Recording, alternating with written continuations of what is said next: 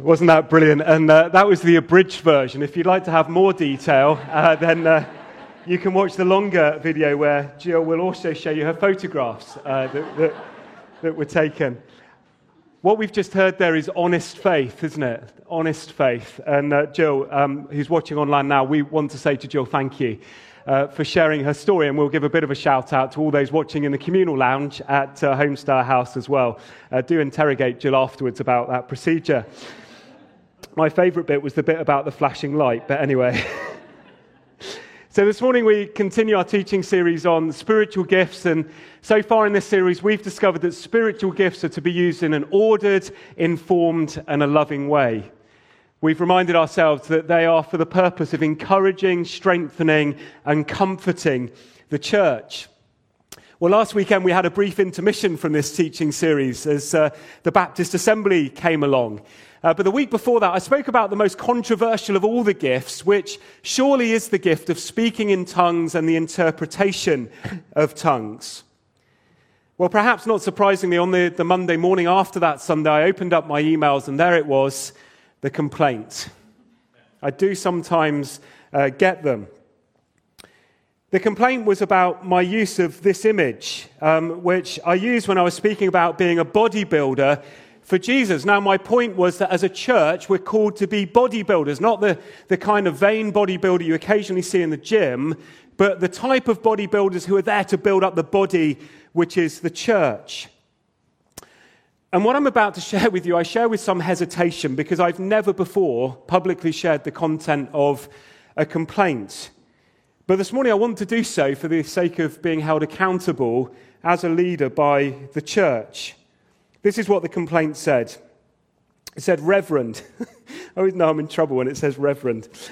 Reverend, I noticed on Sunday that an image of myself was displayed scantily clad with the head of an older-looking gentleman replacing mine.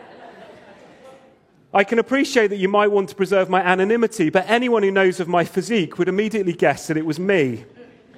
Please would you desist from using images of my finely honed body because such images have quite a commercial value for me, which I've yet to exploit. I must say that apart from that, I found the talk incredibly helpful. Thank you, by the way, to everyone who's fed back. We've not had any complaints so far, but hey, Monday is tomorrow, isn't it? Your emails have been so encouraging to hear how the body of the church is being built up through our faithful, we believe, proclamation of the Word of God. Well, this morning we dig into slightly more serious stuff for a moment because we're thinking about the ways that God can, or maybe I should say occasionally does, miraculously work in and through his people. This morning we're particularly focusing on the spiritual gift of healing, but in truth, my call really this morning is to be a people who exercise an honest faith, the kind of faith that we've seen exhibited already through Jill's testimony. And I'm going to anchor all I've got to say this morning in a little story that comes in the book of Acts, which is all about the early church. So if you've got a Bible in front of you, do open it to Acts chapter 19. I'm going to read from verse 11 onwards. Verse 11 says this, God did extraordinary miracles through Paul, so that even handkerchiefs and aprons that touched him were taken to those who were ill, and their illnesses are cured, and their evil spirits left them. Some Jews who went around driving out evil spirits tried to invoke the name of the Lord Jesus over those who were demon-possessed. They would say, in the name of Jesus, whom Paul preaches, I command you to come out. 7 sons of Sceva, a Jewish chief priest, were doing this. One day the evil spirit answered them, Jesus I know, and Paul I know about, but who are you? And then the man who had the evil spirit jumped on them and overpowered them all. He gave them such a beating that they all ran out of the house naked and bleeding.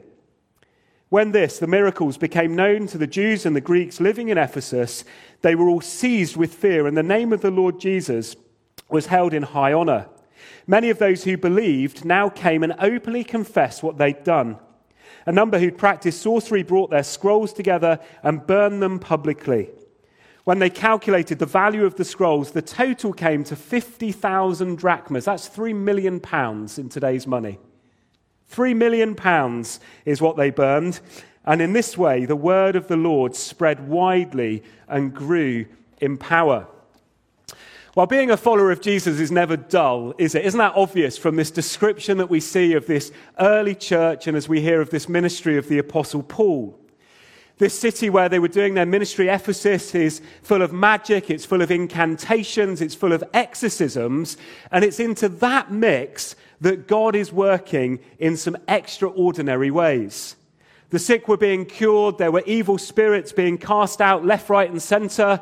Even the Apostle Paul's clothing, his handkerchiefs, literally translated his sweat rags. Isn't that a pleasant image? His sweat rags seemed to have some kind of anointed power because they touched his skin, and as people touched them, they were healed. Witches were crawling out of the woodwork. People were wrestling with evil spirits. Naked people were dashing around the city, bleeding, and all sorts of crazy stuff was happening. But we should know this was extraordinary. Now, I think there's always a challenge when we read about this kind of stuff in Scripture or when we experience this kind of stuff. And this stuff still does happen in the world today. The challenge is to look beyond just the surface level, beyond the hype, beyond the signs and the wonders, significant and as amazing as they might be, and to discover the reason why this stuff is happening in the first place. The why is always more significant than the what. Well, thankfully, our scripture reading this morning gives us at least 4 of the deeper, beyond the superficial reasons for these events happening. Verse 17, as a consequence, the name of Jesus in Ephesus was being honored. Verse 18, many people believed and then confessed their sin, and they did so publicly. Verse 19, demonic practices were being publicly denounced. And in verse 20, the word of God was growing widely, and it was growing in power in this incredible city, which was so demonic. You see, our scripture verses this morning are really keen to point out that something more amazing is happening above and beyond even the signs and the wonders that are going on amongst them. The greater triumph in this moment was not the physical healing of people. It wasn't even the casting out of a few demons. The greater triumph and the greater wonder was this amazing truth that people were becoming the children of God for the whole of eternity. The greater wonder is that people were becoming followers of Jesus, and in this God-forsaken city, Jesus was the name that was being lifted higher than any other name. That was the greater wonder, even greater than the signs and the wonders.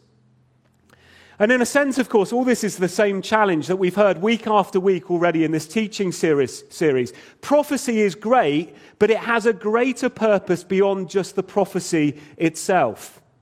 Tongues and their interpretation, they're brilliant, but actually they have a greater purpose beyond hearing and then interpreting a language which is otherwise unintelligible. Spiritual gifts bring kingdom blessing beyond the blessing of the gifts themselves.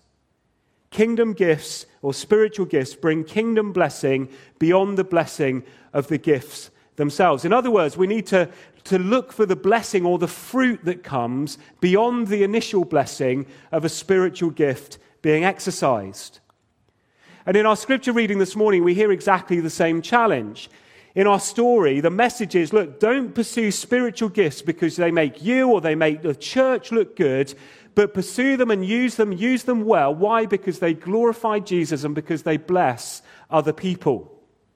There's another message in our text today, which is don't pursue spiritual gifts because they make you rich. Let's be honest, there are a few name it and claim it preachers out there who pop up on my TV every now and again who need to hear exactly that message. Spiritual gifts should always point towards Jesus and towards the good news of the gospel. They should never point towards ourselves, and spiritual gifts should never, ever point towards our wallets. I would encourage you to be deeply suspicious of anyone who exercises a spiritual gift alongside a request to give from your credit cards.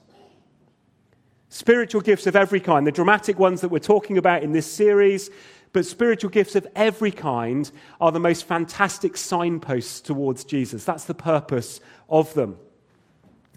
Our scripture story this morning reminds us, doesn't it, as if we needed reminding of it, that when we come to faith in Jesus, we're engaging in a spiritual battle. Ephesus, as we've heard, is a city full of pagan gods. It's a city saturated with witchcraft and all sorts of other demonic magical practices. In fact, demonic possession was so prevalent in Ephesus that exorcists were making an incredibly healthy living by expelling, or at least trying to expel, these demons. This is big industry that Paul is challenging here in our story.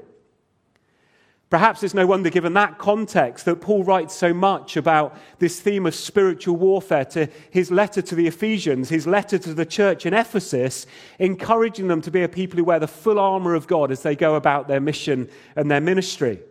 He said to them, wear the belt of truth, wear the breastplate of righteousness, wear the shoes of peace, the shield of faith, wear the helmet of salvation, and remember to brandish the sword of the Spirit, or in other words, the word of God. I wonder if you saw what was happening in that scripture reading as I read it to you in Ephesus.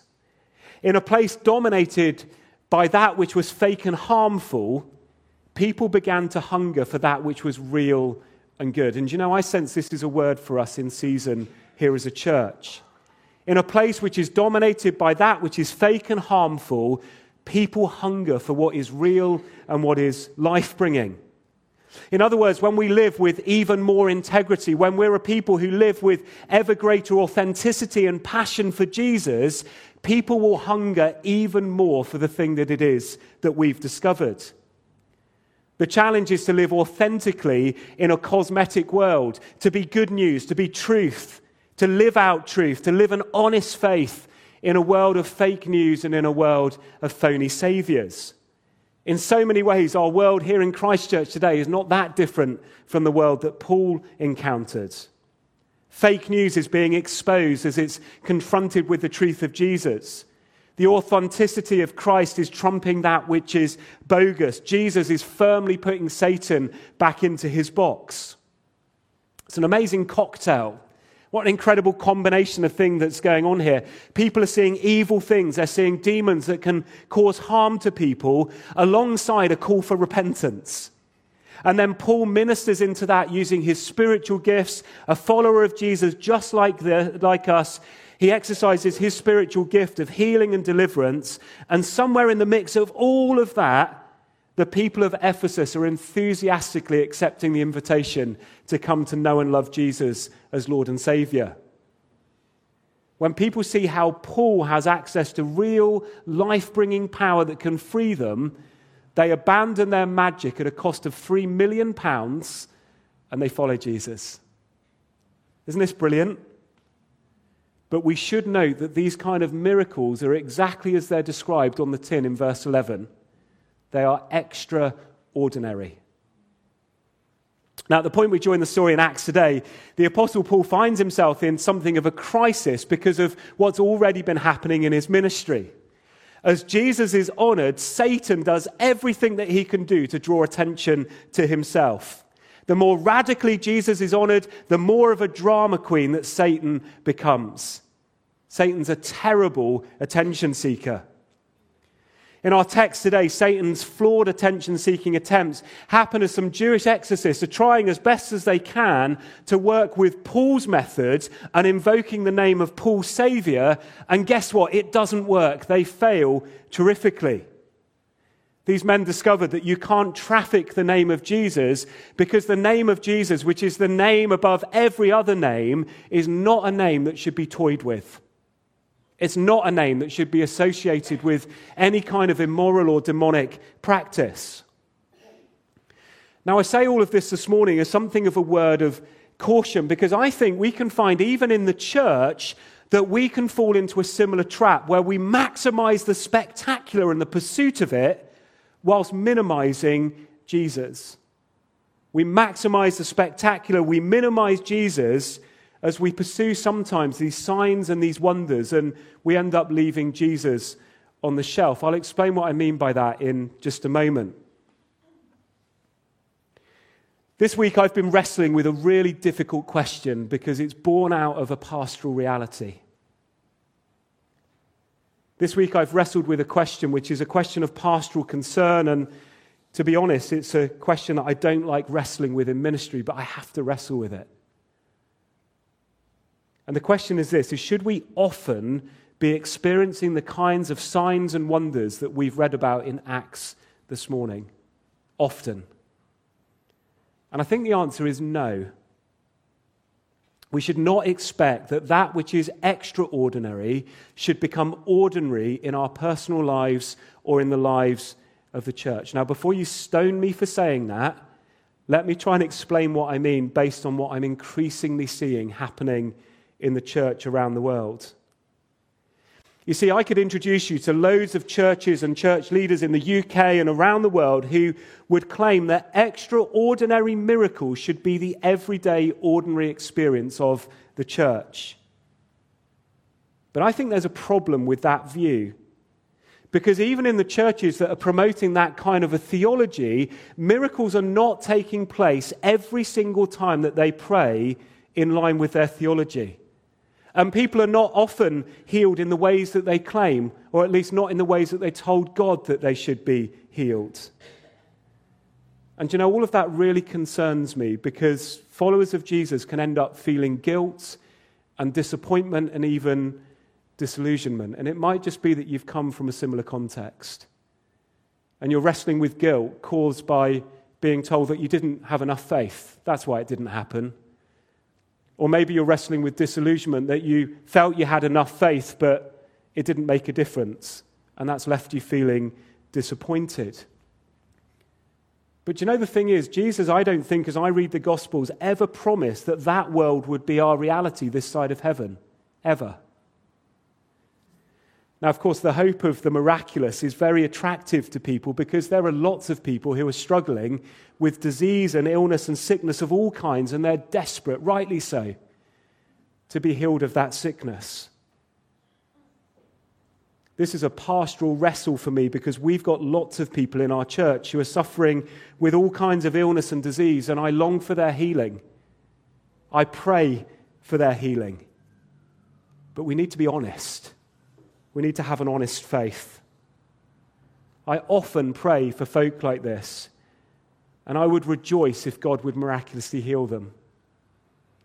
As I listened to Jill's story, it reminded me of a ministry I think I probably had in the healing ministry some 3 or 4 years ago. We had a number of people who ended up in hospital having had bowel surgery done, and you'll know if you've ever had that happen, it takes a while for the bowel to get going. So I'd go and visit these folk in hospital, hear their story, and before I left, I'd pray a very direct prayer. Lord, would you help their bowel to move in Jesus' name? And I can't tell you how many times I got a text message half an hour later, you'll never guess what's just happened. I've had the privilege of praying for people and they've been healed. Some of us have had the privilege of being healed of all sorts of things. But I can tell you, I've prayed for more people for healing who haven't been healed. And isn't this why we need to have an honest faith over these things? Of course, God does heal, doesn't he? Sometimes not in the ways we tell him he should heal. And you know, I think it's really significant that Luke notes that these miracles in Ephesus were extraordinary, even for the Apostle Paul. Verse 11, God did extraordinary miracles through Paul.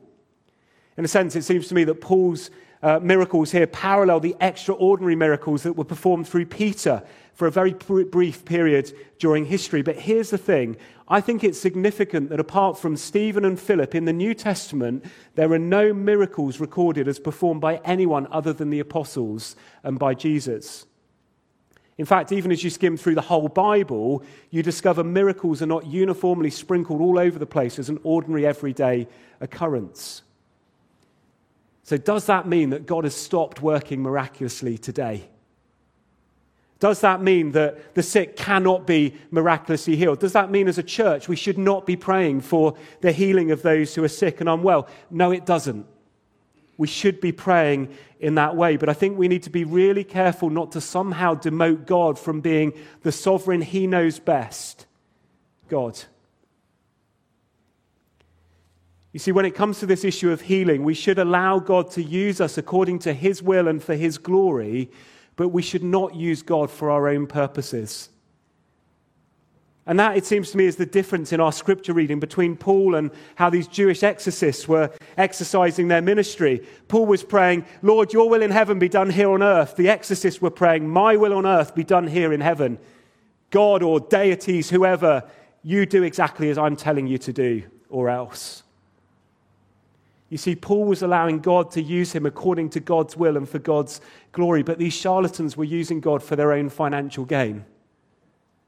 Jesus is a not-for-profit Saviour. He's not a genie in a bottle who we summons up every time we want our wish to be fulfilled. Can you see the tension that we walk in here? We should be praying in faith, but at the same time, we should honor the truth that God is sovereign and God knows what is best. Seems to me, alongside John the Baptist, Paul lived by a principle that Jesus must increase, but I must decrease. Let's speak about Jesus more. Let's talk about ourselves less. If God heals you or God gives you the incredible privilege, as he's given to me on occasion, the ability and the blessing of being involved in the healing of somebody, then let's give God the glory. Let's not draw attention to ourselves. And let's absolutely not draw attention to our wallets. Can God heal miraculously today? Yes, he can. Have we seen God heal miraculously in our church community? Yes, we have. There are testimonies sitting amongst us this morning where that has happened.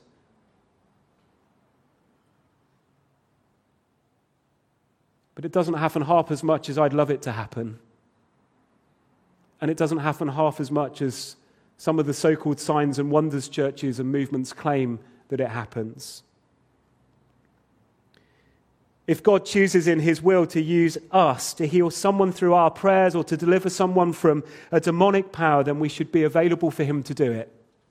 And we should pray in that way.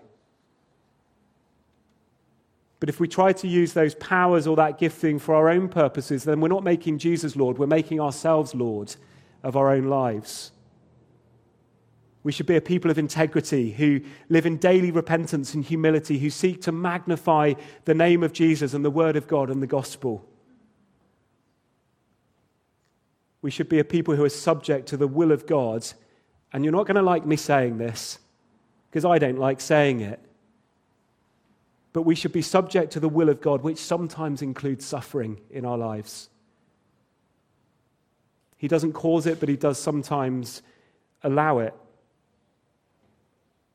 Do you know, I've discovered from my own journey of faith that I grow more and more quickly when I walk with God in the dark mile of suffering than I do if he just gave me a miracle. And I've seen this happen so many times in the journeys pastorally we've taken with people. If we model honest faith in the middle of suffering, then it can lead others into a healing, saving, eternal relationship with the Father because of what we've modeled. Supernatural endurance through sickness and disability will sometimes inspire non-believers to wonder if there is something even better than a pain-free earthly existence. God is able to make the ordinary extraordinary, but it seems to me he doesn't make the extraordinary ordinary every day of the week. Rather than trying to use God, we should let God use us, and sometimes he does that through this gift of healing. Jesus came to offer you and me a better healing. Jesus didn't come to save us from our physical sickness, although sometimes he does do that. Even if Jesus does bring physical healing into our lives, the greater purpose is always about salvation for eternity. God is a God who grants the gift of healing according to his perfect, sovereign, God knows what's best for us will.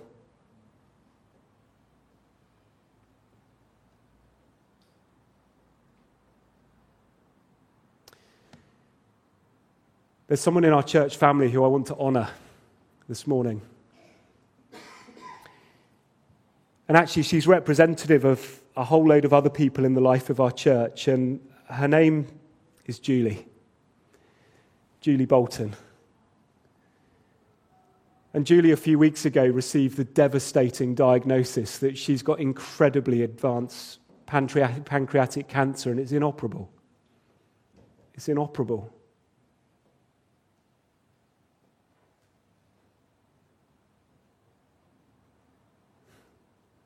But Julie's someone who models bold humility.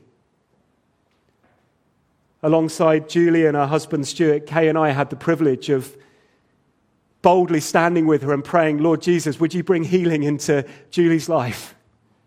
And she was really open to that. We were bold in that. But two, we had the humility to say, your will in heaven, God, be done here on earth. You're sovereign, and we trust you in this journey. Julie's faith is sustaining her through, in earthly terms, what's an incredibly difficult journey for her and the family. And yet she's modeling faith in a Saviour who's promised her an even better healing than even a physical healing would give to her. We honour Julie this morning, and I want to honour those of you who have your own particular stories of needing healing, and those of you who have suffered. And we realise it's difficult. Can God heal? Yes, of course he can. He's God. Is God sovereign? Yes, he is. And somewhere in our ministry, as we think about this theme, we need to walk that middle line of praying with boldness, but praying too with humility. As a church family, we're called to grieve with those who grieve, who mourn with those who mourn, and experience loss with those who have loss. We've wept with Julie and we've wept with Stuart, but we're going to keep praying for her.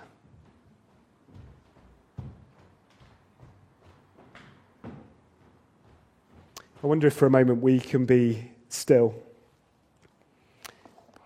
And I want to just read to you some words. And these words remind us of the better healing that's ours when we're in Jesus Christ. Then I saw a new heaven and a new earth, for the first heaven and the first earth had passed away, and there was no longer any sea.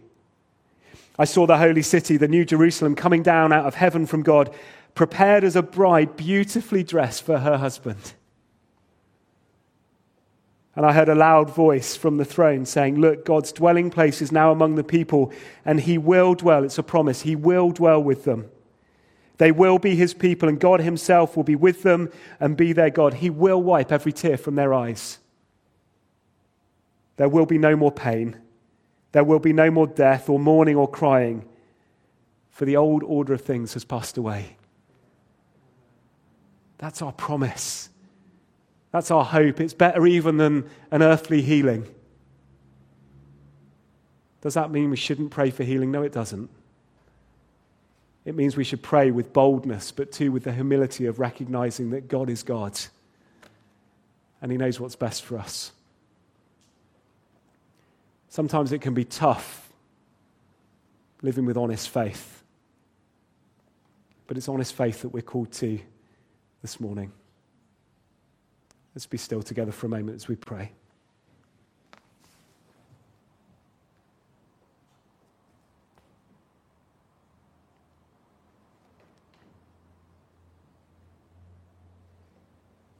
Lord, in so many ways this morning, I would love to take this scripture verse and use it as a proof text for what happens in the here and now.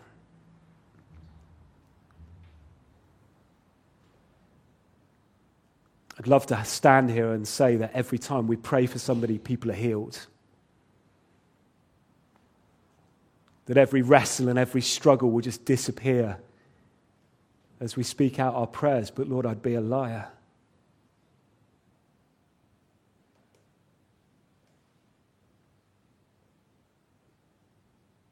But Lord, too, in this series, we've recognized that you're a God who gives incredible gifts. And Lord, we thank you. We thank you for every single story that there is of people being healed, miraculously, or people being healed miraculously through the intervention of medical advances and through medicine, through the care of incredibly skilled doctors and nurses.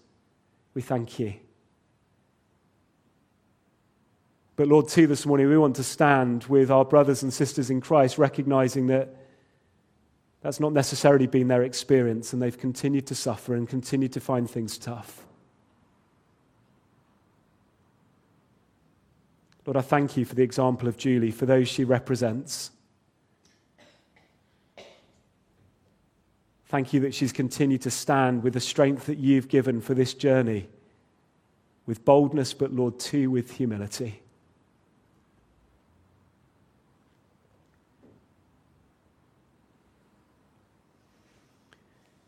And Lord, we take a moment just of stillness this morning for you to speak to us. Just sense this morning that it might just be that somebody is given a word, a picture, a scripture verse, perhaps for Julie, for Stuart, for the family, and just want to encourage you just in the silence to gather that in, to think on it, and then maybe just share it with us in the week that's ahead. Let's be still, let's be open to the thought that we could strengthen, encourage, and comfort Julie through the ministry that God allows through us.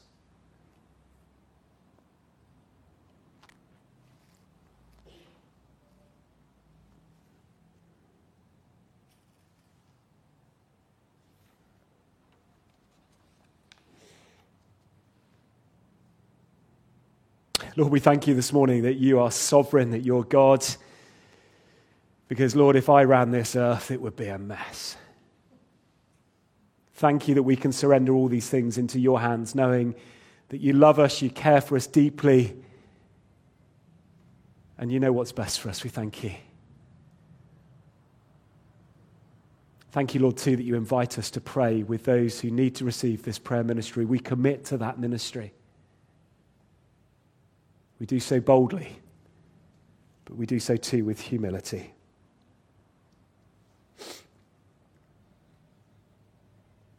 We're going to spend a moment singing a song together that just invites us to come into the arms of our Saviour, the safest place we can be. Hold me close and let your love surround me. I want to encourage you this morning to allow this song just to minister to you as we respond this morning.